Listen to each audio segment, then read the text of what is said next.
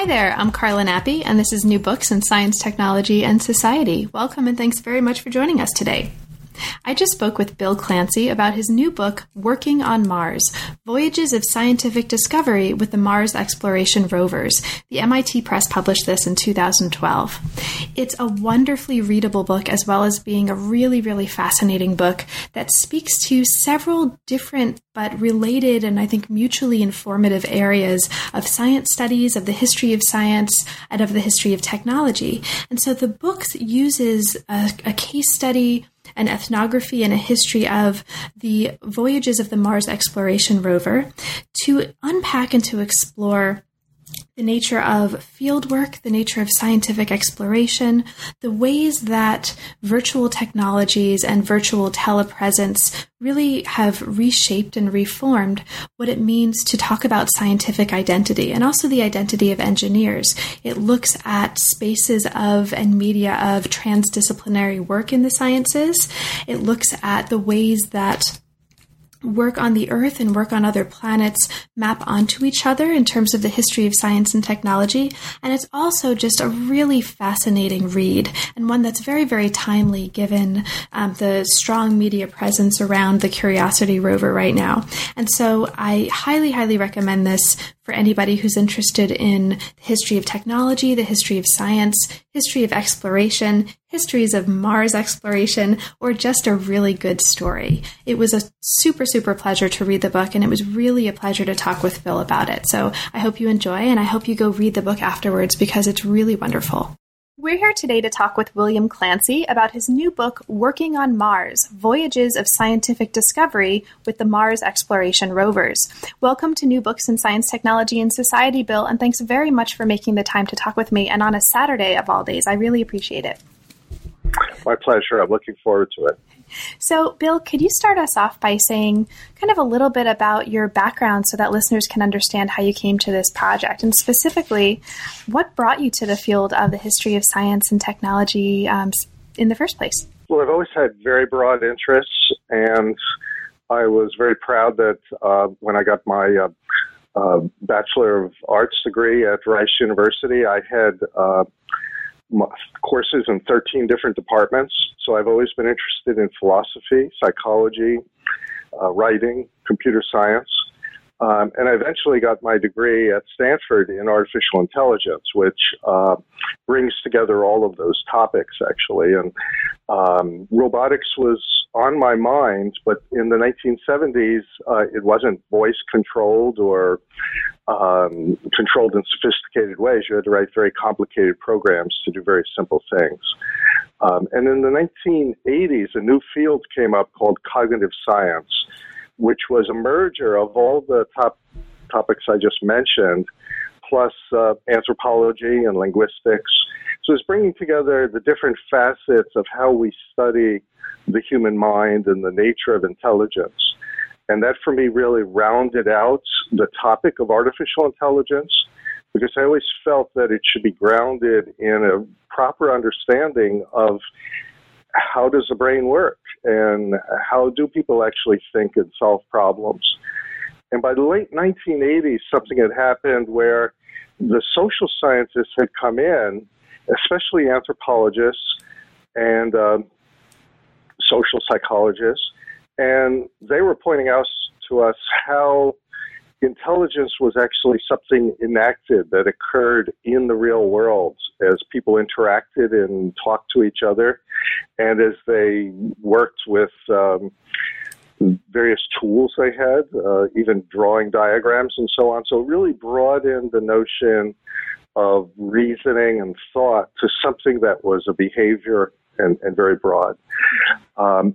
And there was a topic in there that was of fundamental interest that I came to realize when I joined NASA in the late 90s, that we had completely we had too narrowly looked at it, and it was what we called the nature of scientific discovery. And there were a few programs, sometimes called early machine learning programs in the 1980s, that would try to emulate how basic scientific discoveries had been made. And they would invariably start with a set of numbers and try to derive equations to show how what were the relationships among the various parameters. And by the late 90s, I should say in the 90s, I had yet another kind of reworking, almost a new degree for myself. I started working at the Institute for Research on Learning here in Menlo Park in Palo Alto, California. And this was predominantly a group of social scientists with a few cognitive AI psychology sorts like myself. And there I learned the methods of ethnography, of studying how people actually did what they did in the settings of their everyday lives. Mm-hmm. And I was working in office places for the New York, New England phone company called NYNEX at the time, and Xerox at a customer care center, and at a clinic in Pasadena, California, a medical clinic. So I learned how to do observational work and how to record and describe the kind of interactions that the social scientists had been telling us were important for cognition. Well, now you fast forward, and in the late 90s, actually 1998, I received an appointment at NASA Ames Research Center as Chief Scientist in Human-Centered Computing. And a group of my colleagues invited me to go to Devon Islands in the Canadian Northern Arctic. It's about 900 miles from the Arctic Circle. And they said they were going to pretend that they were on Mars. And there were going to be geologists there and biologists and robotics people. And they were going to be in a crater that had no plants or trees. It was quite barren, and some of the landforms resembled what you might see on Mars, as they had been formed by glaciers and runoff and ice below the ground, changing the patterns in the land over many tens of thousands of years. And so my computer science colleagues were going to go there for a week or two, and they asked if I wanted to come along. So I brought my camera and my tent, and I had like the most wonderful thing of all. The different interests that I had were now all brought together. Backpacking from the Boy Scouts, taking photographs and movies, and watching other people work, and just thinking about, what is going on here. So I applied the ethnographic skills that I had learned in the office from some really top-notch anthropologists who taught me how to formalize my notes and label my tapes and all of that. And I suddenly, it's the kind of thing that it doesn't take more than about an hour or two, though maybe I'm condensing my experience, for you to suddenly go like, oh my gosh, here's NASA, the Space Exploration Group.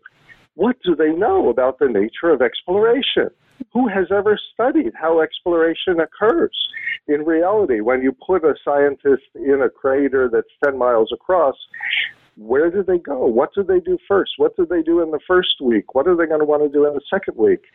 And so I started hanging around, following on the all-terrain vehicles with my camera, going out with the geologists and biologists mostly on what we call traverses, go out for a few hours or half a day.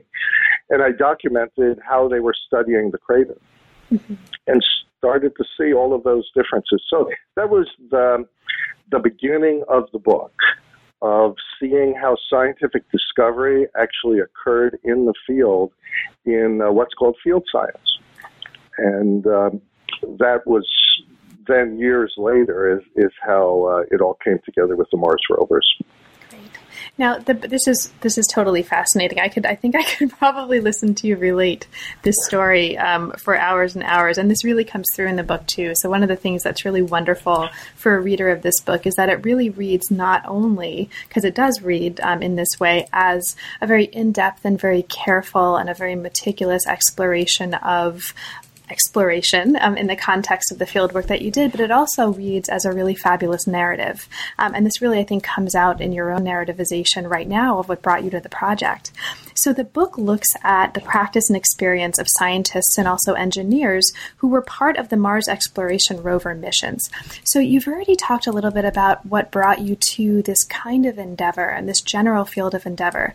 What what kinds of circumstances led you to decide to write a book-length treatment of this, and how did you come to the position where you were able to do the kind of fieldwork specifically at NASA that led to this book that we're talking about today?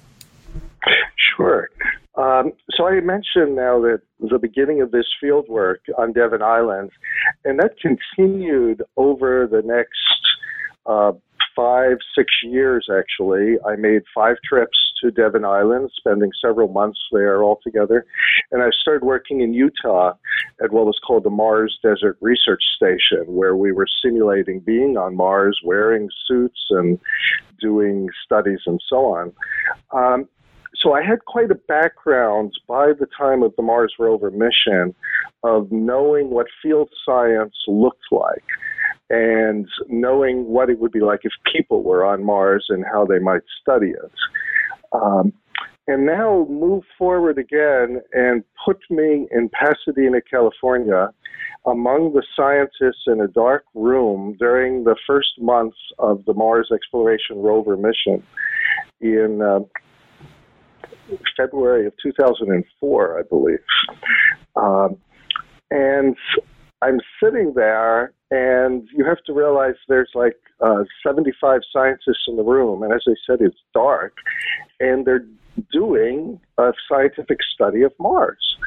And that's when, again, now this kind of eureka moment occurs, and you go, how is it possible that they could be doing field science on another planet?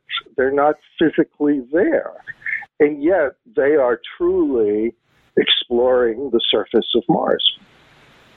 And then how could this be tolerable to them, as they're so used to working alone, which is what I had observed in the field. Mm-hmm. And, excuse me, they're used to touching the rock. They're used to scrambling up and standing on a hill and surveying. So all of these conflicts came to mind, and they just raised the natural issue of how was field science possible, and yet it was demonstrably occurring. And then the question, how was it changed? Because this had to be a new way of doing field science. So I formulated a question, and there were various opportunities I had to give talks and eventually interview the scientists. And the main question I came upon is, what's it like to work with a rover? And so that's what led to the interviews that led to the book. Great. Now, the book itself, as we get into the first chapters here, it does all of the things that you're mentioning in terms of telling the story, in terms of exploring what it means to do field science. And it also really wonderfully contributes to some very important areas of STS as a field in addition to doing this. So in addition to looking at some of the motivating questions like, can people remotely conduct field science on another planet using a mobile, programmable laboratory? So the nature of a laboratory that moves and is programmable comes in. How does working with that kind of a lab change field science? You also explore the questions of, how does working on a science team with a robotic intermediary, so with an intermediary in a tool that is a robot, change what it means not only to do field work, but also to be a scientist? And then finally, and you mentioned this early in the book, how does virtual technology and working with a robot affect the identity of those who use it? So this is a book that's about field science, it's about Mars exploration, it's about what a laboratory is.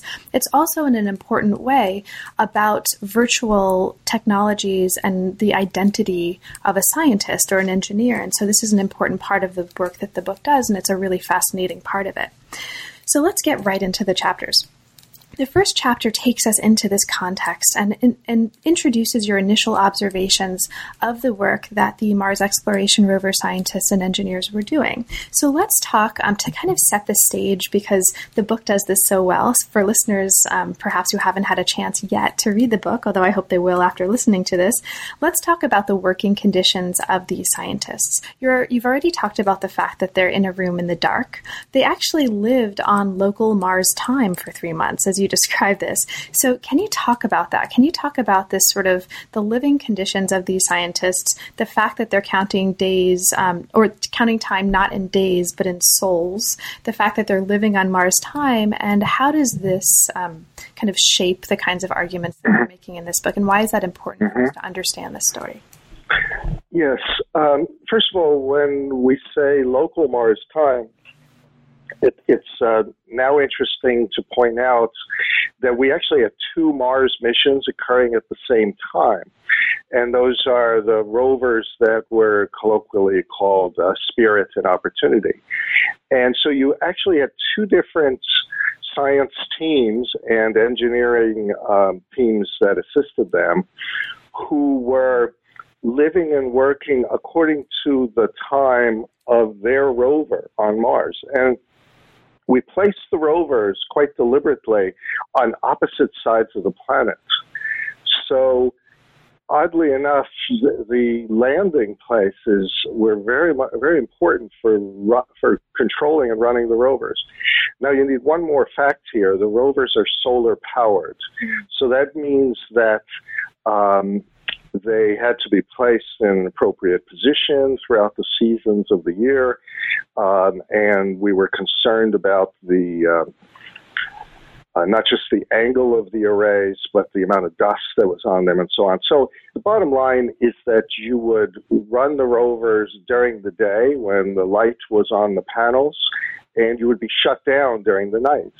And what they developed, and this was probably the most important concept, I would say, in doing exploration with these rovers, was what they called a single-day commanding, or that basically you would send a program or a set of commands to the rover, each rover, early in the morning, after the sun has come up for that rover.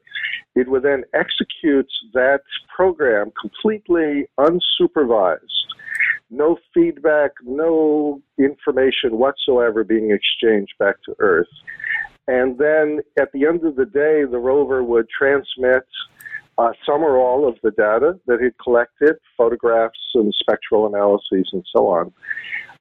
And then the scientists would come to work. So from the rover's perspective, the scientists came to work about mid-late afternoon.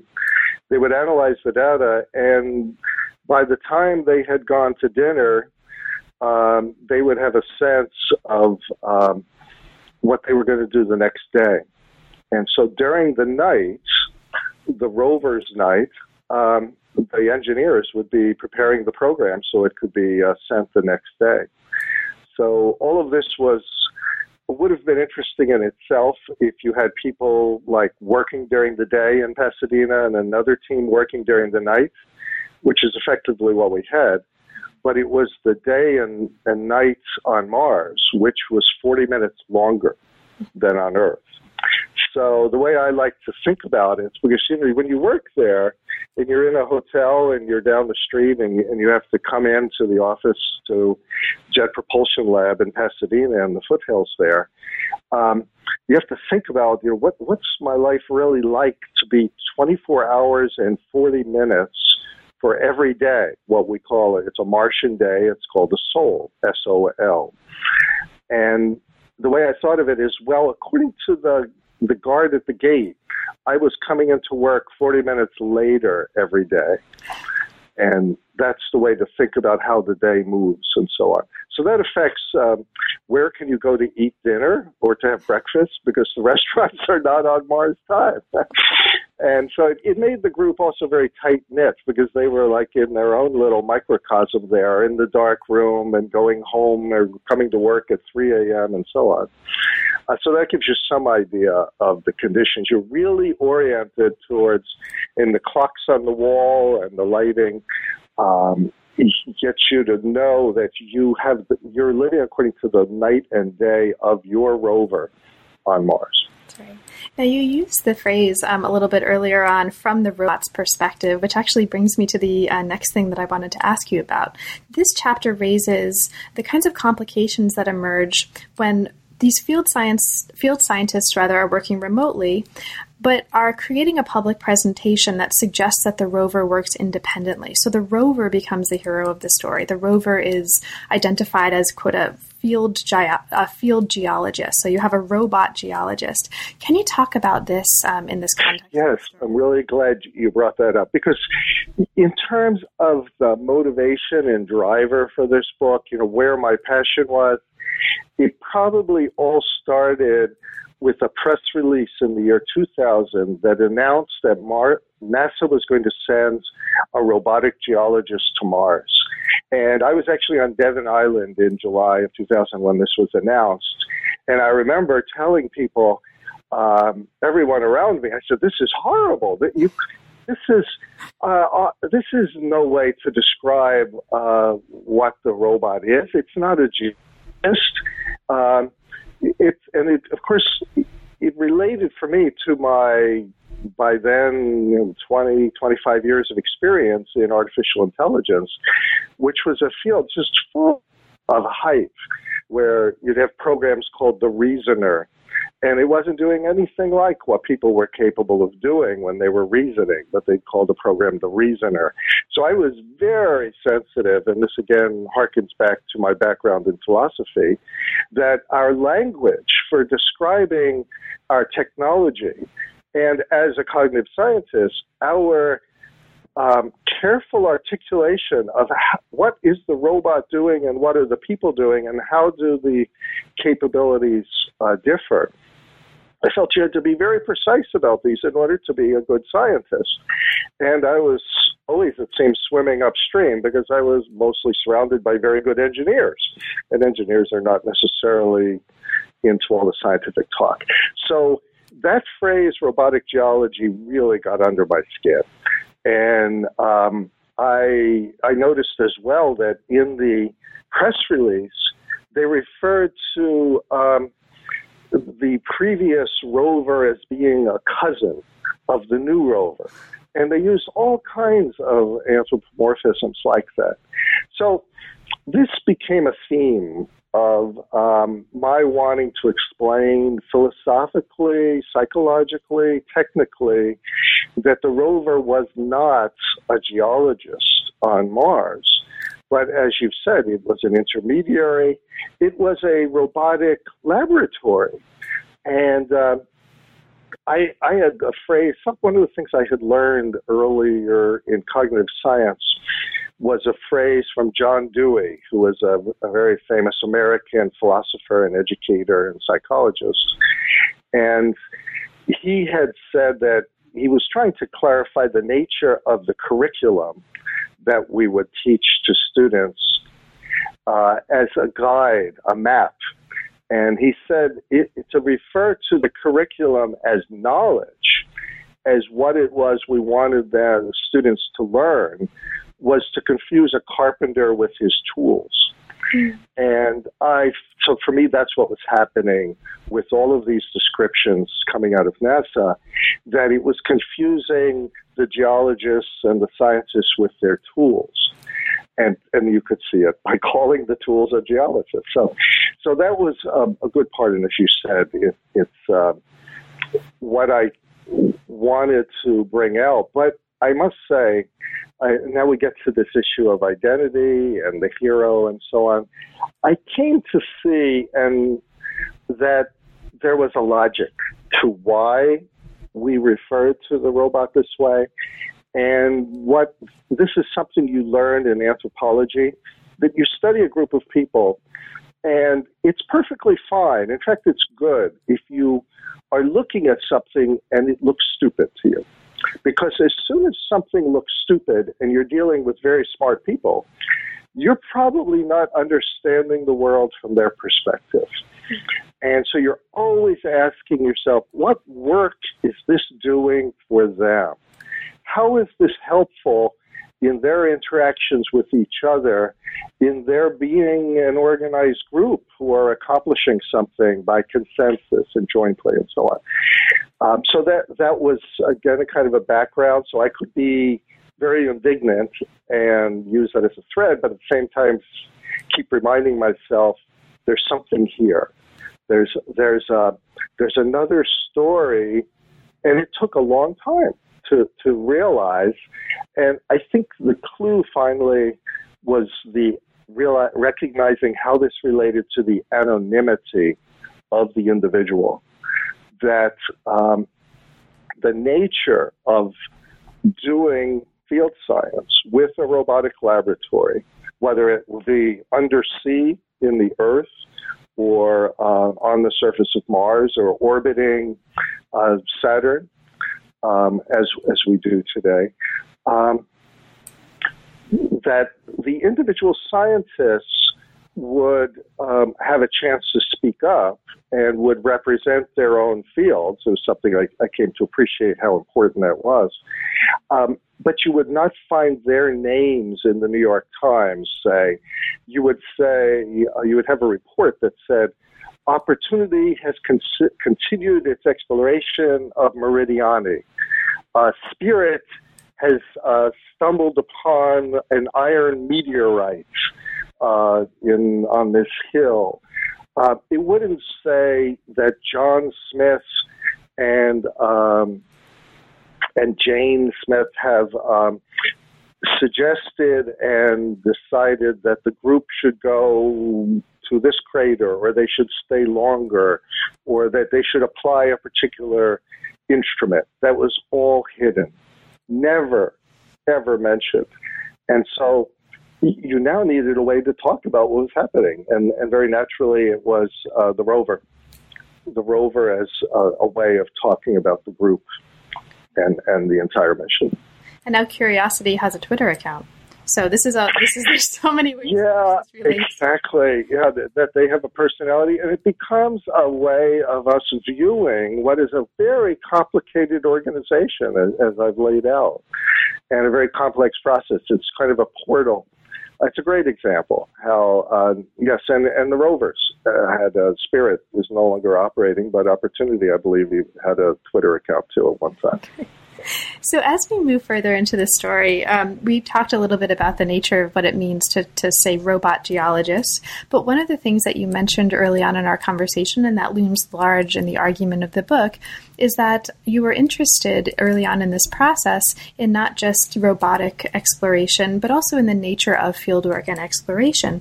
And Chapter 3 takes us right into this. So Chapter 3 explores the nature of field science, especially field science on Earth, and considers how this telerobotic context and these tools changes the nature of scientific practice. So one of the things that you do in this chapter that's really important to sort of motivating the rest of the argument of the book is you compare what's going on in the MER mission to the history of field science in other contexts, and specifically to Humboldtian science. So can you talk a little bit about that as a kind of motivating element of the way you're setting up the argument in the book? Why is that important to you, and what do we need to understand about that in order to understand the work that you're doing in this part of the book?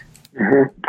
I think one way to understand this chapter is to realize that I was writing the book under some degree of guidance and approval of the NASA History Division at NASA headquarters in Washington.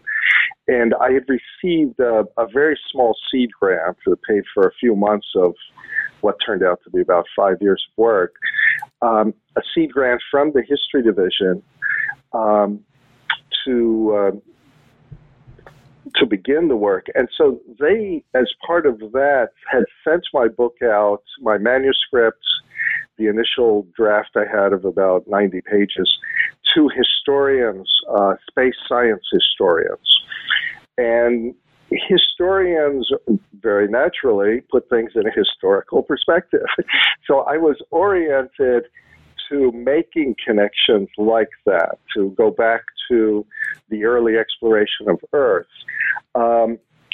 And I was also, so let me say about, in the historical sense, the scientists themselves were making frequent reference to the early missions, such as the explorations of Captain Cook in the Pacific, and they were naming places on Mars according to various landforms and capes and bays that were found around Portugal, for example, in Africa. So this is the fact that the scientists were thinking of what they were doing as a mission of discovery was another reason why I was drawn into that.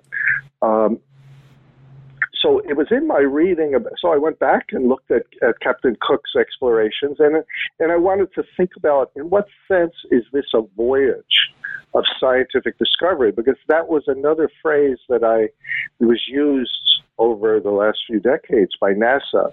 We called the two of the most far-reaching, the farthest-reaching spacecraft that we've sent, that one of them has now left the entire solar system, one of the Voyagers. So the notion that field science could involve a voyage was in the back of my mind. Well, to put all that together, I soon learned about von Humboldt and started reading about his work, and discovered that there was a connection, that he, I go into the book in some detail, and probably some more detail than I would recall now, which is just as well. That's fine. That he had what we call a holistic view of the area he was studying. So it wasn't just like if you were interested in geology, looking at the land, but you would consider the atmosphere, you would consider the plants, you would consider the climate. And that was very much, I realized, how we were studying Mars. We always studied it holistically. So when we go, we had a mission called Phoenix to the Arctic of Mars, and it landed in 2008 and operated for about 3 months in the icy, cold areas of Mars.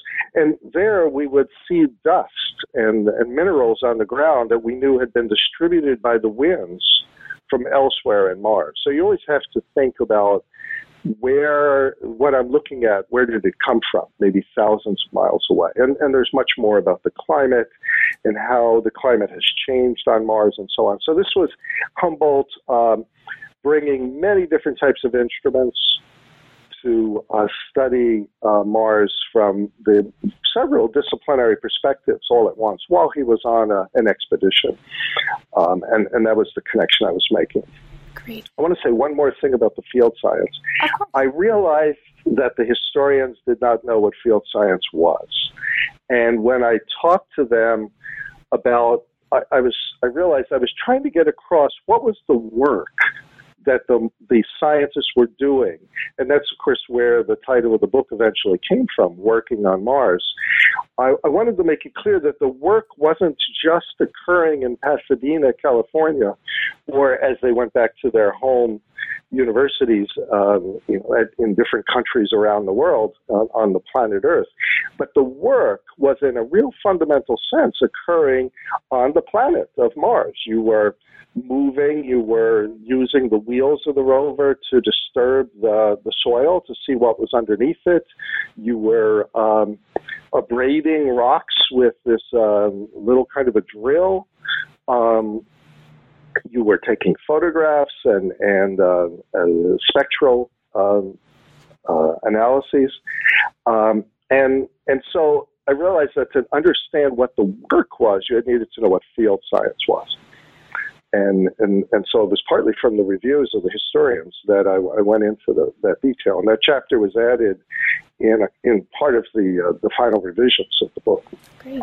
Well, this actually really nicely brings us to the kinds of questions that motivate the next several chapters of the book. And so what we're going to do is talk about some of them in conjunction. So after a chapter in which you introduce really an outgrowth of the kind of thing that you just mentioned, the importance of the virtual presence of the work actually being done among the scientists and the engineers to some extent involved in this project. And you consider in that chapter how thinking about this in terms of telepresence or virtuality, virtual presence, actually helps us understand the kind of work that's being done there. You talk about the importance of the commanding of the rover as a daily practice, as a daily process. And then you bring us into a chapter that's really, really interesting, that focuses on the identity of the scientists. So in Chapter 5, you talk about two rather synergistic aspects of the way that the identity of the scientists that you were interviewing and working with was formulated.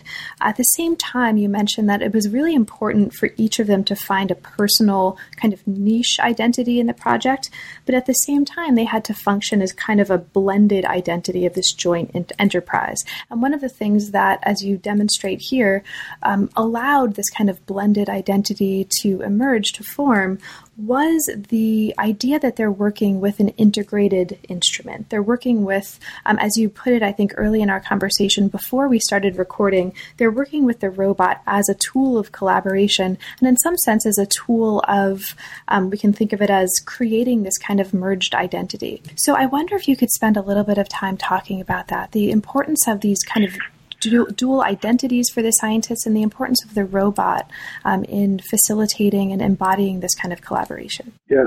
As I'm sure the listener can see, there's many topics there. And what's interesting is how they all together build a picture. And I guess the thread I would pick it up on is that we talked about the anonymity of the scientists and the robots as the hero and so on. And it makes it sound like the rover is way out there and we are here. And it's actually why for some of the space historians, they started referring to the rovers as explorers and the spacecraft as explorers, which was something I was seeking to demolish, that kind of talk. But as I got into it, I could hear the way they talked that they spoke not about the rover in the third person, just the rover in the third person as Spirit did this and then it continued its work and so on. But most of their talk was in the first person. They said, we could see, we wondered if we could go over there. Could we get around this rock and so on? And my favorite expression was how Jim Rice said to me, my orientation every day was of being there, of two boots on the ground. And you start to realize that in their minds, they are at the point on Mars. They are standing where the rover is. They are 5 feet 4 inches tall. They have stereo vision with these remarkable eyeglasses that can see iron minerals and read heat signatures. And they are embodied in the rover. And when they're thinking about what the rover will do tomorrow, they're looking out from where the rover is and thinking we can reach with their arm and go, can I touch that rock? Or how far do I have to go to reach that rock and put the instruments against it? And this concept of embodied cognition has been fundamental in the changed perspective of intelligence and reasoning over the last 30 years. And it's gone by, one name it's gone by is situated cognition. And I had a book in the late 90s by that title. So this perspective that I had referred to came from the social scientists in the late 80s, and there were philosophers and there were psychologists who had been saying some of these things for many years, but they all came together in cognitive science in the 90s. And I was starting to see not only was this concept visible in the way the scientists spoke, but it was necessary for there to succeed in doing their work. They had to get into the body of the rover. They had to be able to project themselves as being the rover, and so that they could know what was possible, and to put themselves as if they were properly, so that they could become engaged and say, what would I do next? Where would I go? What interests me as I look around me here? And so each person would do that. And the way the rover was designed, and this was a genius of Steve Squyres, it allowed that. And the way he put the teams together allowed that. So if you were a geologist, you could get on the geochemist team, the soils and mineralogy team if you wanted. You didn't have to be a specialist. If you felt you could make a contribution, you could participate. And rather than saying that the groups were defined according to the instruments, so that your group is responsible for the panoramic camera, and your group is responsible for the drill. That's not the way they worked. As Squyres said, the entire rover was at the disposal of everyone. Now, you had to decide where we had to work as a group. And that's the paradox that I mentioned about they're not off scurrying and doing stuff alone. So you had to, on the one hand, engage yourself into the moment, but then you had to engage yourself with what other people were saying and their perspectives. And so that the rover, of course, in some real sense, embodied the entire group. And Squyres used the phrase group mind, that he was enthralled with how that he had managed to get 75 people thinking and putting their heads together so that the rover's intelligence was now 75 people with all of their different specialties operating together. And he and the group had a little mantra for this that I really liked, and it was one instrument, one team. Mm-hmm. And I recognized immediately what they were saying, because almost all of the other NASA space missions have been many instruments, many teams. And if you look at Cassini today, orbiting Saturn, many instruments, many teams. And they don't decide necessarily, they have to come to an agreement as a whole, how they will target Cassini and which moon will we come in close to, and what angle will the spacecraft be as it next circles around flies by Titan, one of the moons. But it's always my team, my instrument versus your instrument, my specialty against yours. And I might be overstating it a bit, but it's a very different organization. And there's a question as to whether the current Mars mission might also be like that, organized more by instruments rather than holistically in a Humboldtian manner of operating as one group. So I have to bring up the one more point, and that was the blending, the niches. And so what I came to see in interviewing people is they experience this tension for sure. The geologist could be very frustrated that he can't just get the rover to go up to a hill in a couple of days, but would have to wait 3 or 4 months to get the survey that he knew was important for doing his work. And you had many other conflicts across the team. So they had to submerge their individual perspectives, but then they had to know when to speak up. And as I said, it's very different from being out there working alone as a field scientist. You had to think, how do I fit into this group? And I most have to thank Sherry Turkle for getting me onto the perspective of identity. when she heard me speak very early on, it was about 2005, 2004, about my thoughts about this project. She was doing a book about identity and technology. And so she gave me a set of initial questions that I mentioned in the preface that were very helpful in my interviews of the scientists. So it's why I got into what I called the personal scientist, one of the chapters, to know enough to ask them, what else are you working on besides this mission? What other interests do you have? And then to see that they were real people, that the mission was part of who they were, but it wasn't the whole story. Now, you've mentioned Stephen Squires, you've mentioned these interviews, and this is actually a perfect segue into one of the things that I actually wanted to ask you about, especially because ethnography is such an important part of the project, and you emphasize the importance. Can you talk a little bit about, I know we could talk for another hour about this, so I know it's a little unfair to ask you to talk about it briefly, but I'm going to do so anyway.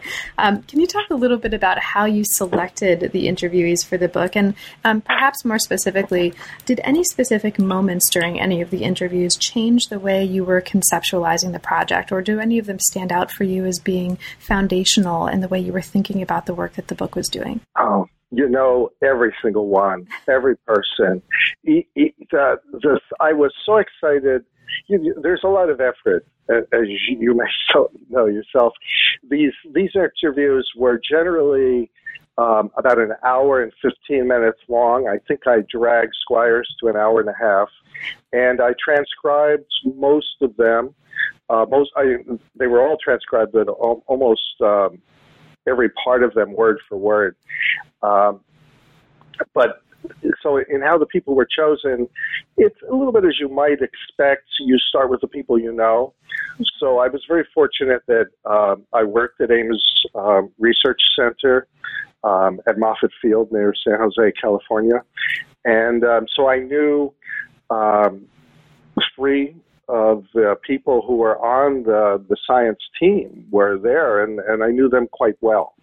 So they were obvious candidates. And one of the three people was Mike Sims, was a computer science, artificial intelligence researcher who was part of my work group, actually, at Ames. So he provided a good counterpoint to include an AI guy who was on the science team, very unusual in that sense that he had that role.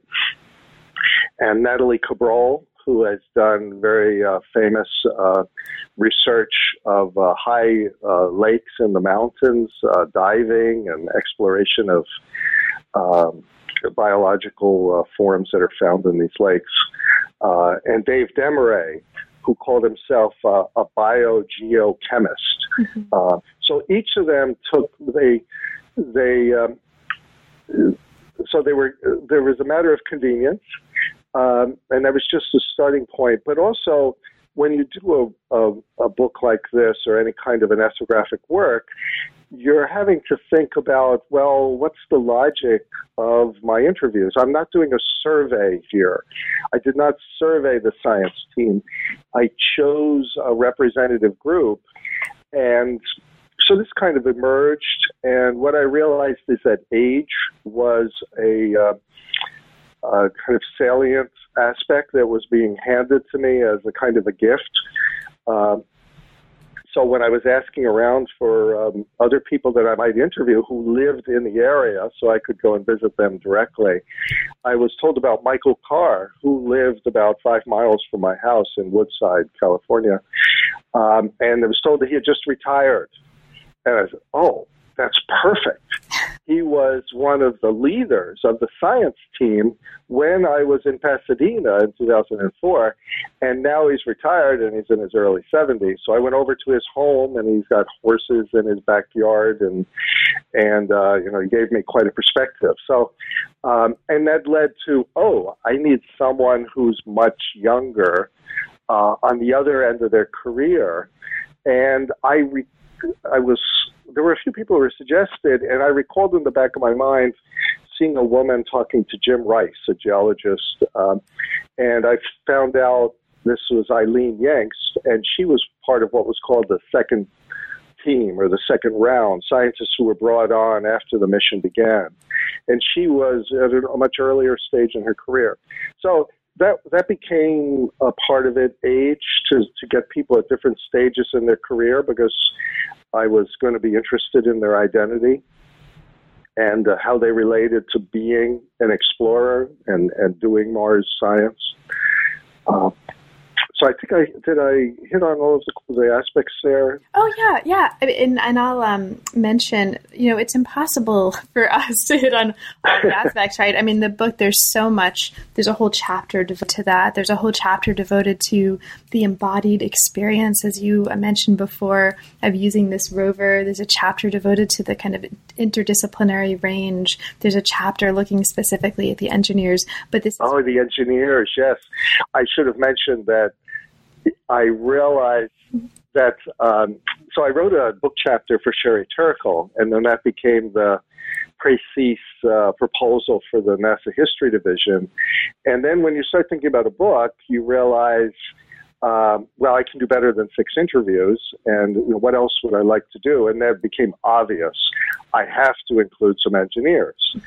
And that's when there were 2 people who were then added at that point from Pasadena. And they provide really important perspective for me to see how did this mission relate to what we had done before with Mars Pathfinder and so on, and how the engineers related to the rover in a very different way. So this notion that they would think about the rover as a team member, as a collaborator, and that's one of the things that I got into in the book.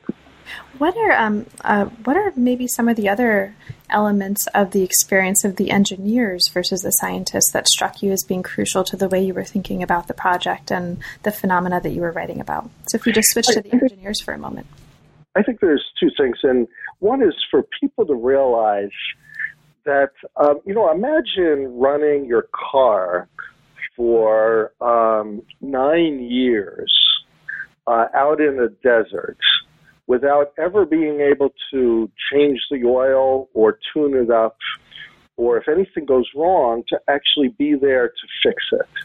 And that's what we've been doing with Opportunity, the Mars exploration rover that is still running on Mars. It's coming around to its 10th anniversary. It's hard to believe. And so they have to do diagnostics and changes through the programming to deal with I think we could fairly call an old and becoming decrepit rover on the surface of Mars. And so this rover is lacking, one of its wheels doesn't turn properly, and it has to go backwards, and the arm doesn't retract, and some of the instruments don't work. So they have to make a rover into a whole thing that can be programmed and still used. And talk about heroics. Their capability to not lose one of these things. I mean, you could make a very simple mistake and lose the ability to communicate with a rover, and your original $400 million investment is gone. So they had to be very careful, and their abilities over the years is just remarkable. The other thing I would point out is, if you're an engineer, and many of them did not spend 9 years working on the mission, they've gone on to work on other missions, so that you bring in different people. But over a certain period of time, you start to understand the interests of the scientists, so you can anticipate that what they might want to do, and you can help them by making suggestions about what instruments will be well positioned. To anticipate, for example, that, if they want to do something, the sun should be shining on that part of the rock, or it should be in the shade. So it should be done in the morning or done in the afternoon on Mars. And they would lead the scientists along in that way and really participate in the work.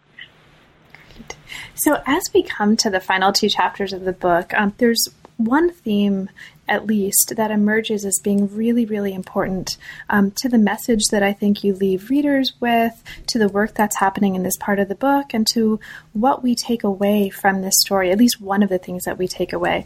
And that's the importance of the aesthetic experience that undergirds and that permeates this whole process and this whole project. So Chapter 9 specifically delves into the non-technical dimensions of the scientist's experience, both the personal and the public experiences of this project, and it focuses in particular on aesthetic experience.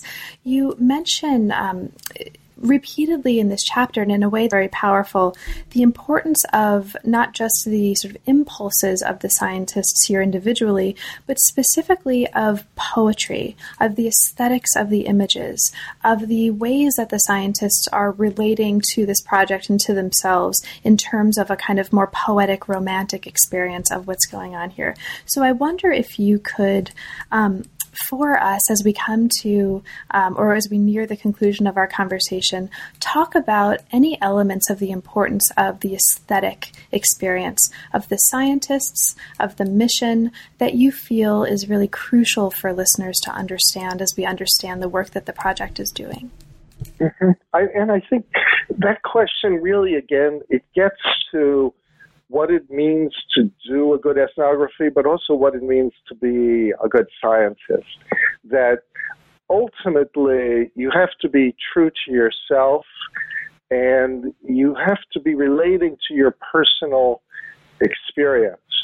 And so for me, and now I mean my personal experience in thinking about the rover scientist experience, as someone who had been excited about the space program from the 1960s, and we're going back a bit, I knew that it was about the images, about the feeling of exploring, of discovering, of being somewhere for the first time, of the aesthetics of these images, of seeing the rings of Saturn and so on. And yet, when you look at the space program and how the budget was determined and how Washington works, it's very sterile and formal and very book and school-like.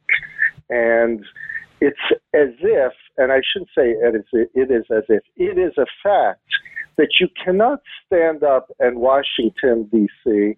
as a congressman and say, we should go to Mars because it's exciting. It's a new future for humankind. It is a beautiful place that if you like the Southwest deserts, you're going to love Mars. You can't do that. You have to say, oh, we are going to increase human knowledge, and it will advance our understanding. You have to speak in this way that is really deadening, and it's been deadening for the space program. And what I could see is that any scientist who's part of a mission lives through this dichotomy of their personal experience where they are thrilled and they are explorers. And you can read, for example, Natalie Cabral lays it out. She says it so well in the interviews that I have in the book. And so certainly all of them do that. And they're very aware, though, that they can only sell the mission on these pure scientific terms. Well, what I was struck by is that Squires, he's now the head of the NASA Advisory Council. And so he has reached he's an important stature. And I think he's done so well because people recognize that he's willing to just speak straightforward about things. And he told me how we climbed this hill and we took a photograph. And it's just like if you were out hiking and you get to stand at the highest point, you might be in awe by the view and you'll take a picture. And he says right there, it doesn't necessarily have any scientific value, that photograph, but you have to do it. And it's okay to do it. He's almost like pleading that it's okay for us to be taking pictures that are aesthetic, that are artistic. And he at Cornell and Jim Bell, who was a professor there at the time, organized an art exhibit in the art museum, as I understand, with the pictures that they had taken. And Jim Bell, who was one of the leads for the panoramic camera on the Mars rovers, he wrote a book called The Photography on Mars, or The First Photographer on Mars, something to that effect, where he meant himself and the team. And it wasn't the rover was the photographer. They were photographers. So what I say in the book is, I quote Squires as saying, it's okay to do that. And I add, and it's okay to say that. It's okay to say we did it because it was fun, because it was exciting, and it was part of our experience. And that's why we do these missions. It's not just for the science. Great. Now, one of the things, my final question to you before we wrap up and we get to our concluding questions, one of the things I specifically in the last chapter of the book speaks to this. So I think you say something like a poetic presentation of the goals and accomplishments may be necessary and also valuable for realizing the vision of space exploration. So in addition to this, because the book ends by looking ahead to the future of scientific exploration systems, what are some of the other most important implications of your study for how we understand and approach future explorations of Mars and perhaps beyond? Well, one of the things that I was able to accomplish was in some later follow-up interviews where I asked, I wanted to get beyond what the scientists were quoted as saying in the newspapers. Oh, we could have done so much more if we were there. We could do in a day what the rover took a month to do. And I knew in some respects that was true in terms of mobility, but it was it was incorrect in terms of the instruments. Because, for example, some of the instruments you had to hold in place for hours to hold a camera in one spot.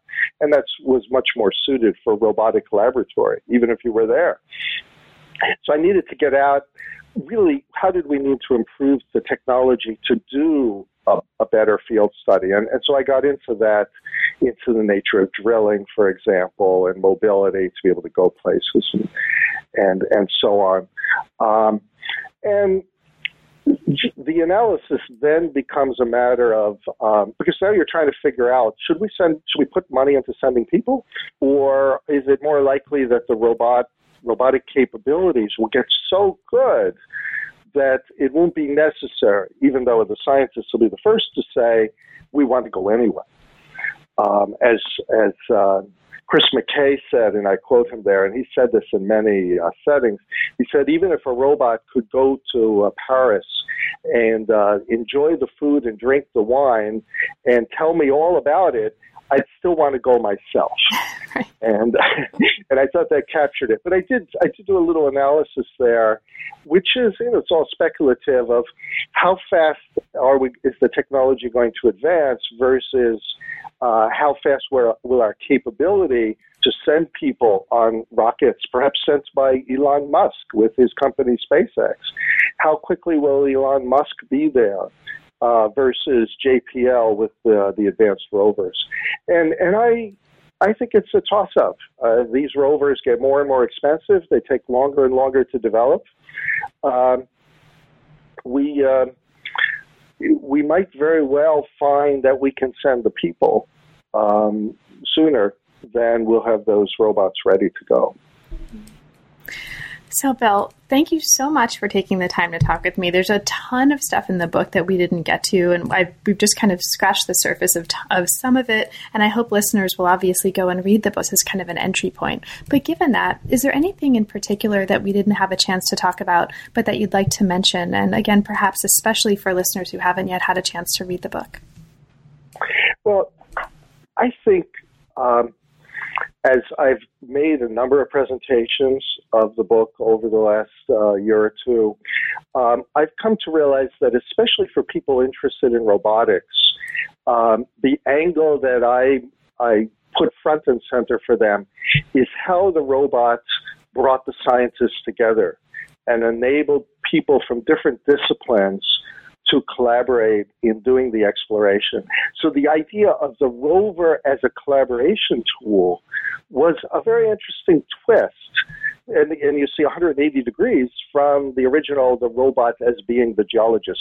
Instead, it's simply, you can think of it as, when we think of a collaboration tool, well, Skype or, using social media, those are collaboration tools. So that the rover itself was a means for people to communicate with each other and work together. That's a very important perspective to keep in mind of what we've accomplished. Great. So now that the book is out, and congratulations, as I've already mentioned, it's a really rich book, and it's also a very, very enjoyable read. What's next for you? Are there any projects that are currently inspiring you? Well, I'd like to continue my work in studying field science on Earth, and I haven't really gone as far there as I might. And I'm talking to some folks who do work in oceanography because that seems to be a place where robotics is becoming more and more important. And some issues have arisen in that some of the young biologists, oceanographers are not able to go undersea in submersibles as they have in the past because they're using robots. And how does that change their personal experience and their ability to do work undersea? So there is one way that I might take this topic forward. Well, that sounds totally fabulous, and we'll look forward to reading that book, and I look forward to hopefully talking with you about that as well when you're done with that. Thank you. Congratulations, and it's really been a pleasure. Thanks so much for, especially, as I said, on a Saturday, making time to talk with me. Well, thank you, Carla. I really appreciate your enthusiasm and interest in the book and giving me this opportunity. You've been listening to New Books in Science, Technology, and Society. Thanks very much for joining us, and we'll see you again next time.